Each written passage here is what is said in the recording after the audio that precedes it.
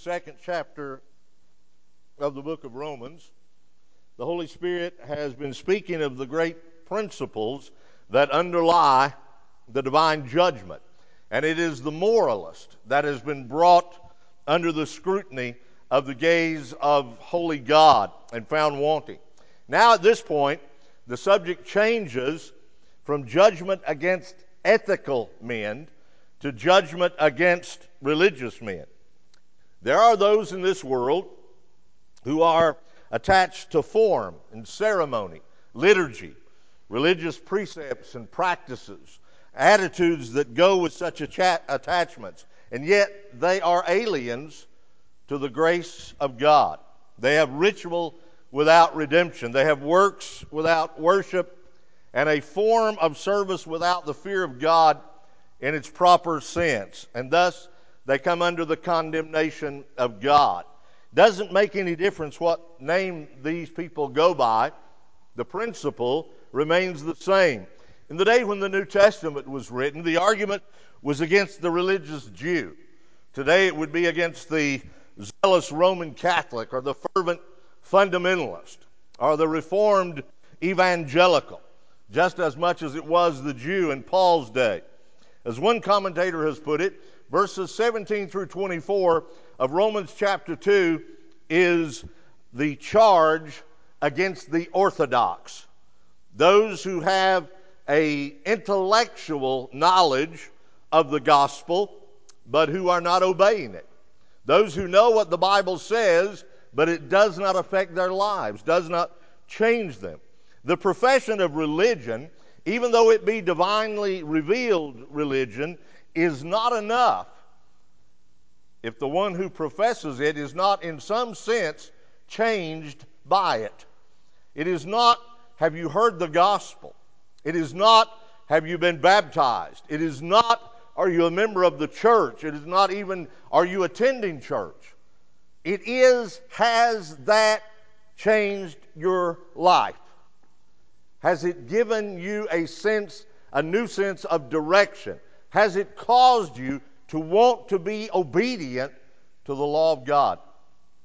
If it has not, then these words are for you. The reality of possession is 10 times more important than the formality of profession. Probably the religious person is the most difficult person on earth to reach with the gospel. There are none too bad for Jesus Christ to save, but there are millions who think that they are too good. And it is with these people that Paul is concerned in Romans chapter 2. This section has to do with the hypocrite, the man who thinks that his religion precludes the necessity of the gospel. He may be a Jew or a Gentile. He may be a Baptist, a Methodist, a Pentecostal, a Presbyterian, or a non-denominationalist. In our text, Paul is focusing mainly on the law. Look at verse 17, 18, 20, and twice in verse 23. He is applying the point of verse 13. Look back at verse 13, where he says, "It is not the hearers of the law who are just before God, but it is the doers of the law who will be justified." The Jews will not escape God's righteous judgment because they were Jews and possessed the law. They had to obey the law. Just having it wasn't enough.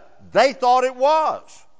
There are many people in America today who think because they have heard the gospel, because they have heard biblical preaching, because they own a Bible, that will cause them to escape the judgment of God. No. It will not. It has to change your life. You have to be seeking after the glory of God. So what Paul does here is exposes their hypocrisy and shows the spiritual devastation of hypocrisy. Now the thing about hypocrisy, what makes it so dangerous is that it is so subtle. No one sees themselves as a hypocrite.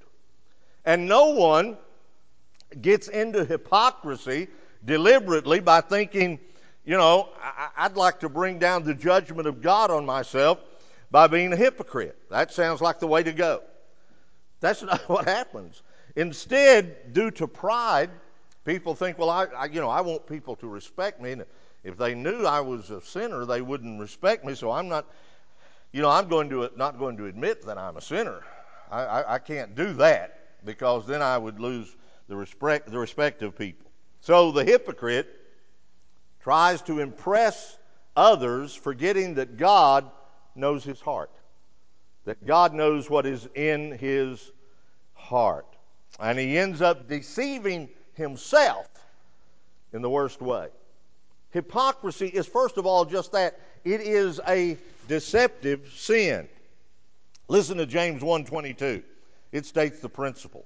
But prove yourself doers of the word and not merely hearers who delude themselves. The Jews that Paul confronts felt secure before God because of their religious heritage as Jews. They had God's law.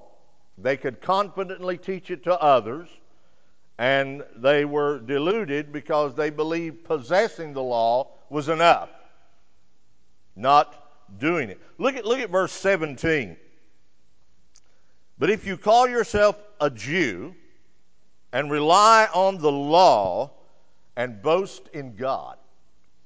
Verse 17 is simply a restatement of the three pillars of ancient Judaism. Monotheism. There is one God. Election. They were the people of God. And Torah, the law. Those were the three pillars of Judaism. This week I spent some time reading in some apocryphal texts like the Wisdom of Solomon in the book of Baruch. And if you read those texts, you realize what the thinking of the first century Jew was, because in many, many places they say that because they have the law, they are pure and without evil and without sin. Because they are the elect of God, then God will not judge them. God will not bring them under judgment because they are his chosen people. And because they had the law, that was enough. The law precluded them from ever knowing about judgment. And they believed that. So it is the task of the Apostle Paul here to convince them that those three things, though wonderful and are great advantages, and he will say that later on, yet that did not mean that they were safe from judgment and condemnation. If we're honest, and we read Paul's indictment of the Jew here, we have to include ourselves in it because all of us are prone to hypocrisy. We all easily fall into the trap of trying to impress other people about how spiritual we are when our hearts may be far from God. So we need to apply these verses very carefully to our own hearts. Paul shows several ways that people are deceived. He first hits the Jew for his pride in his birth as a Jew. He's going to do this again down in verse 28 and 29. When Jesus confronted the Jews with being slaves to sin, in John chapter 8, do you remember what they said? They said, we are the children of Abraham, and we've never been enslaved to anyone. What a ridiculous crock. They were slaves in Egypt for 400 years. The northern kingdom was carried away by the Assyrians in 722, made slaves. The southern kingdom carried away in 586 by the Babylonians and made slaves. They were vassals in a state that they were practically slaves in the Roman Empire. And yet they said, we're the children of Abraham. We've never been slaves to anyone. How absurd.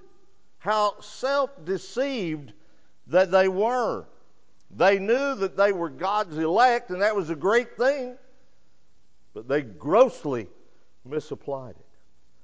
Moses had told them in the book of Deuteronomy, "You are a holy people to the Lord your God. The Lord has chosen you to be a people for His possession out of all the peoples of the earth." But they got puffed up with pride and thought that God chose them because they deserved it. A little later on, Moses will say, He didn't choose you because you were the best. He didn't choose you because you were the brightest. He chose you because He chose you. There is no other reason. It was God's own faithfulness to His covenant that caused Him to choose the Jews. And just as God has chosen the Jews to be His people, He chooses us to believe in God and to be His people. But He did not choose us because He saw anything of merit in us. And that would include our faith. Rather, He chose us to show His unmerited favor, His grace, so that we might glorify Him. So if you boast about being one of the elect and fail to see that it is all of grace, and you're not boasting on God, but rather boasting because you've done something someone else didn't do, you've missed the whole point of election. Number 2, he says, of the Jew, you rely on the law. It's interesting to observe that all of the things that Paul says in verses 17 through 20 are good in and of themselves. There were advantages to being a Jew. Romans chapter 3, verses 1 and 2, chapter 9, verses 4 and 5, lay some of those out. It is good to rely on God's law if you truly obey it. It is good to know His will. It is good to be morally discerning. The problem was the Jews relied on the fact that they had received God's law, as if it would magically protect them, though they didn't obey it. I had a lady tell me one time that her Bible was very precious to her. And I said, well, that's great. That's wonderful. And she showed me her Bible, and she said she had had it for about 10 years. It looked like it had just come out of the box. And she said to me, you know, the other night I had a toothache.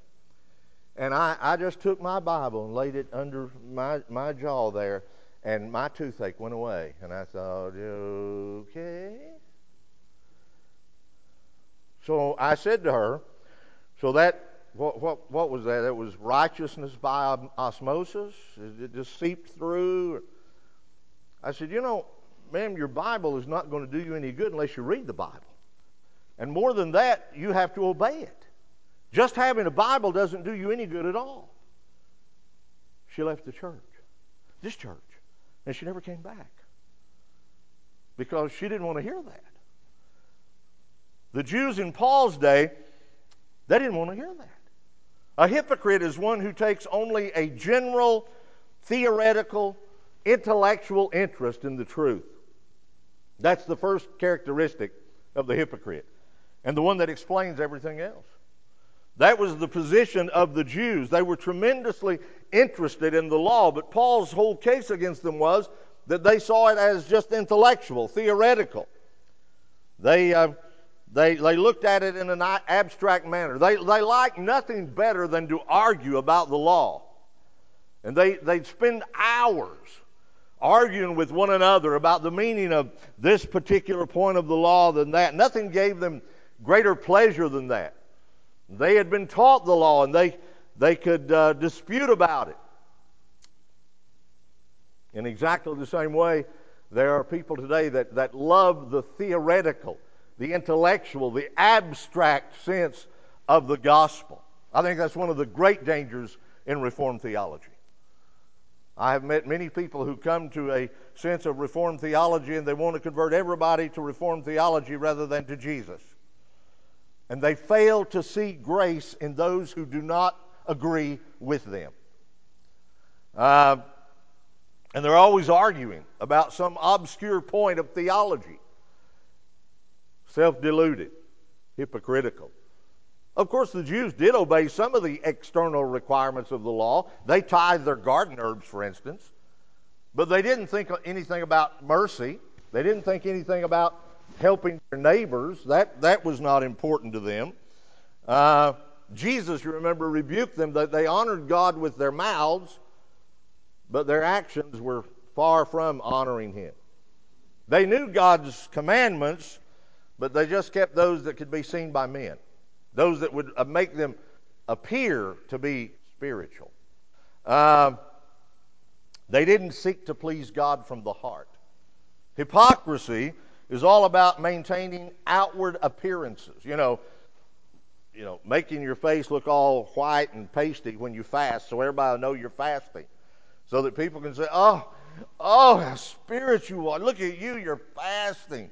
You make sure you tell everyone at work, "I've not eaten in 14 days because I'm fasting."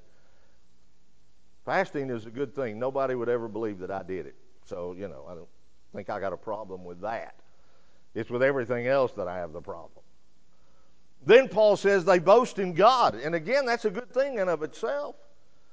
The Bible speaks in numerous places about boasting about God, about His goodness and His mercy and His grace.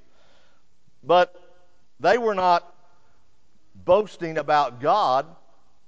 They were boasting in order to give themselves all of the glory for His salvation. Paul's Jewish readers were boasting in the sense that they were elevating themselves above the pagans around them because they knew God and the pagans did not. And so that made them so far superior to others. It was a form of spiritual pride. We know the only true God. You don't. We're better than you are. It's always important to keep in mind that the worst sinner on earth right now, what separates him from God and what separates you from him is nothing more than God's grace. If it were not for the grace of God, you would be in exactly the same position. It is only God's grace that separates us from the worst sinners on earth. Only God's grace, nothing else. Then he says they were unconcerned about pride. That's a general characteristic that is always seen in the hypocrite. Self-satisfied, always pleased with himself, never conscious of any deficiency. There is no humility in the hypocrite. Notice how Paul brings it about. He said, you call yourself a Jew, you rely on the law. But he relies on the law in the wrong way. He thinks that because he has possession of it, that's enough. He doesn't have to actually obey it. The hypocrite is on wonderful terms with himself. He boasts about what a godly person he is, a worshiper of God, not like those heathen. You remember our Lord's account of it when he talks about a Pharisee and a publican, a tax collector that went to the temple to pray. And the Pharisee boasted about all of his goodness. I tithe of all of my possessions. Lord, I thank you that I'm not like this publican over here. I'm so much better than he is. The publican would not even lift his eyes to heaven, but said, Lord, be merciful to me, the sinner. In like manner, you find people like that today. I remember going to a church some years ago. I would go to some of their Bible studies. They were a non-denominational church in Knoxville.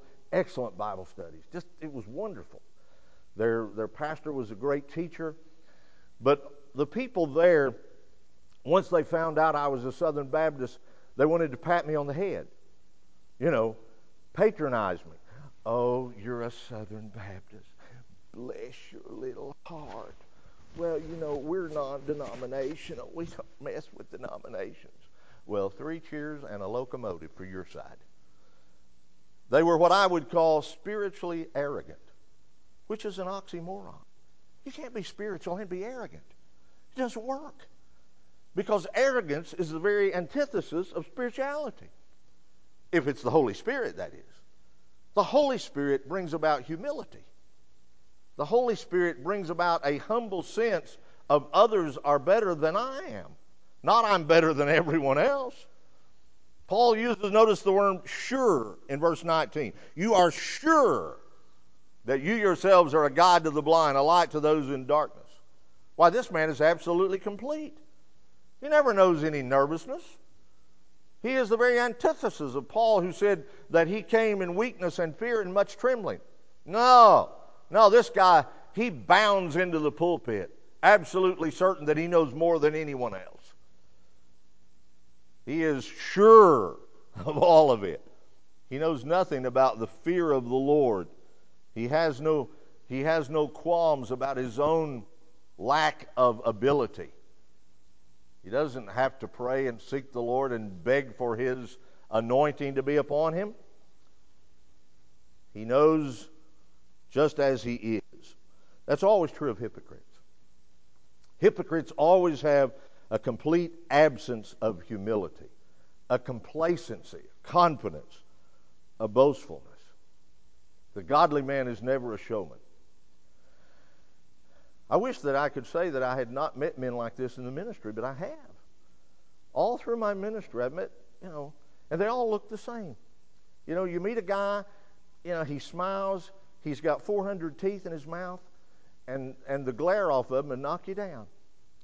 And he's impeccably dressed, and everything is perfect, and he's really too good to speak to anyone unless they're the right kind. No humility, a complacency. We've all known people like that. Unfortunately, we've known some of them in the church. Then Paul says in verse 21, he's guilty of spiritual insincerity. He teaches and preaches to others, but does not preach to himself. A preacher who does not preach his sermons to himself before he preaches them to anybody else is worthless. Everything that he does is going to be vain and useless. The hypocrite never applies the truth of Scripture to himself. He can apply it to others, but never, ever, ever to himself. He doesn't need it. It's what everybody else needs. He's guilty of spiritual insensitivity in verses 21 through 23. He's actually guilty of doing the very things that he tells other people not to do. He preaches, do not steal, and he steals. He preaches, do not commit adultery, and he commits adultery. And remember our Lord's exposition of what constitutes adultery in the Sermon on the Mount. Lust in the heart constitutes adultery. Paul's first two examples are easy enough to understand. The third one is not. When he says, you who abhor idols, do you rob temples?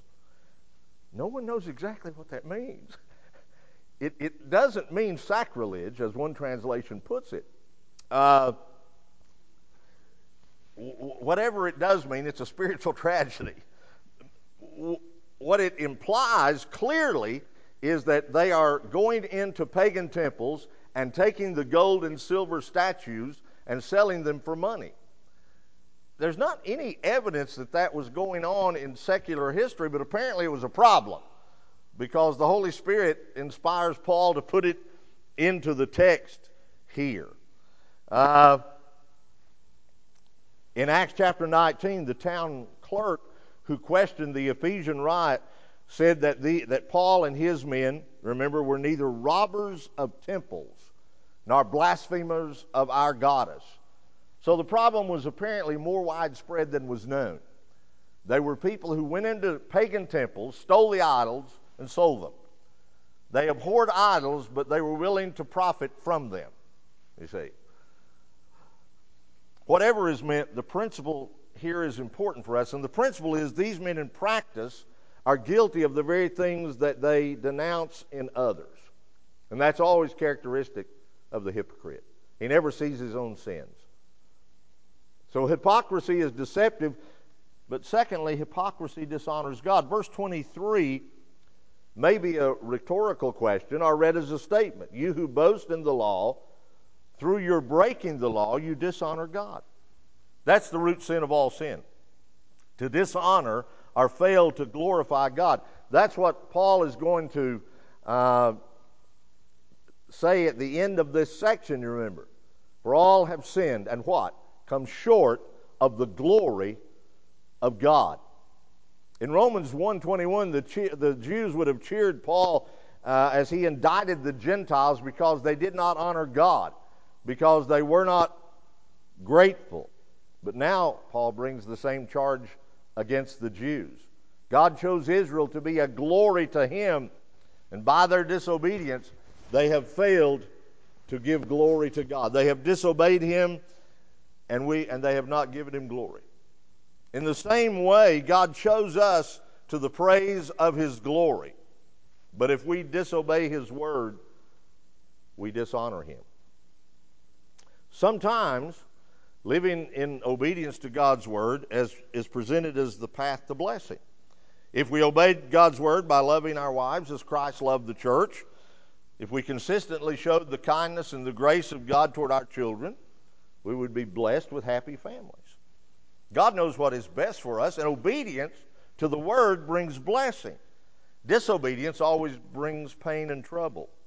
But the main reason that we should want to obey God is not for the blessing, but rather to honor him, to glorify him. The main point of obedience should not be that we're seeking the blessing from God, but we're seeking his honor and his glory.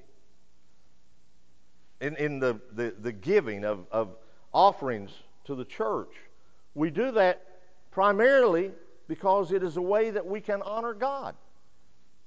We give glory to him by giving back a portion of what he has blessed us with. The blessing that we receive from it, that's fine, but that's not ultimately the reason that we give, or primarily the reason that we give. The main reason that we should not want to disobey God is because his name is dishonored. He is infinitely worthy of all glory and praise. So we should fear the sin of hypocrisy. We should fear putting a thin veneer of godliness over disobedient hearts because we are afraid that we will dishonor our God. And finally, in verse 24, he says that hypocrisy damages our testimony. He's quoting Isaiah chapter 52 and verse 5, where because of Israel's sin, the nation had been destroyed. The people had been taken into captivity. And it had caused the nations to mock God. God chose them, but he wasn't able to keep them. Now they've been taken to captivity. The real cause of their captivity was not God's inability to rescue them, but their disobedience. And it made God look bad. And that's a bad thing. The point is, if we tell others that we're Christians, but we're living in disobedience, then we cause others to mock the Christian faith. Well, there's so-and-so. He says he's a Christian, but look how he lives. I don't want any part of that. That is not a good thing. If a professing Christian is dishonest in business or immoral in his personal life, abusive toward his family, then the world concludes, what kind of God does he follow? What kind of God is that? And while God is sovereign in bringing his elect into the fold, humanly speaking, a sinning Christian keeps a needy sinner from the only good news that can save it. I told you a few weeks ago, we should all try to live our lives in such a way that we are not an alibi for someone else coming to Christ.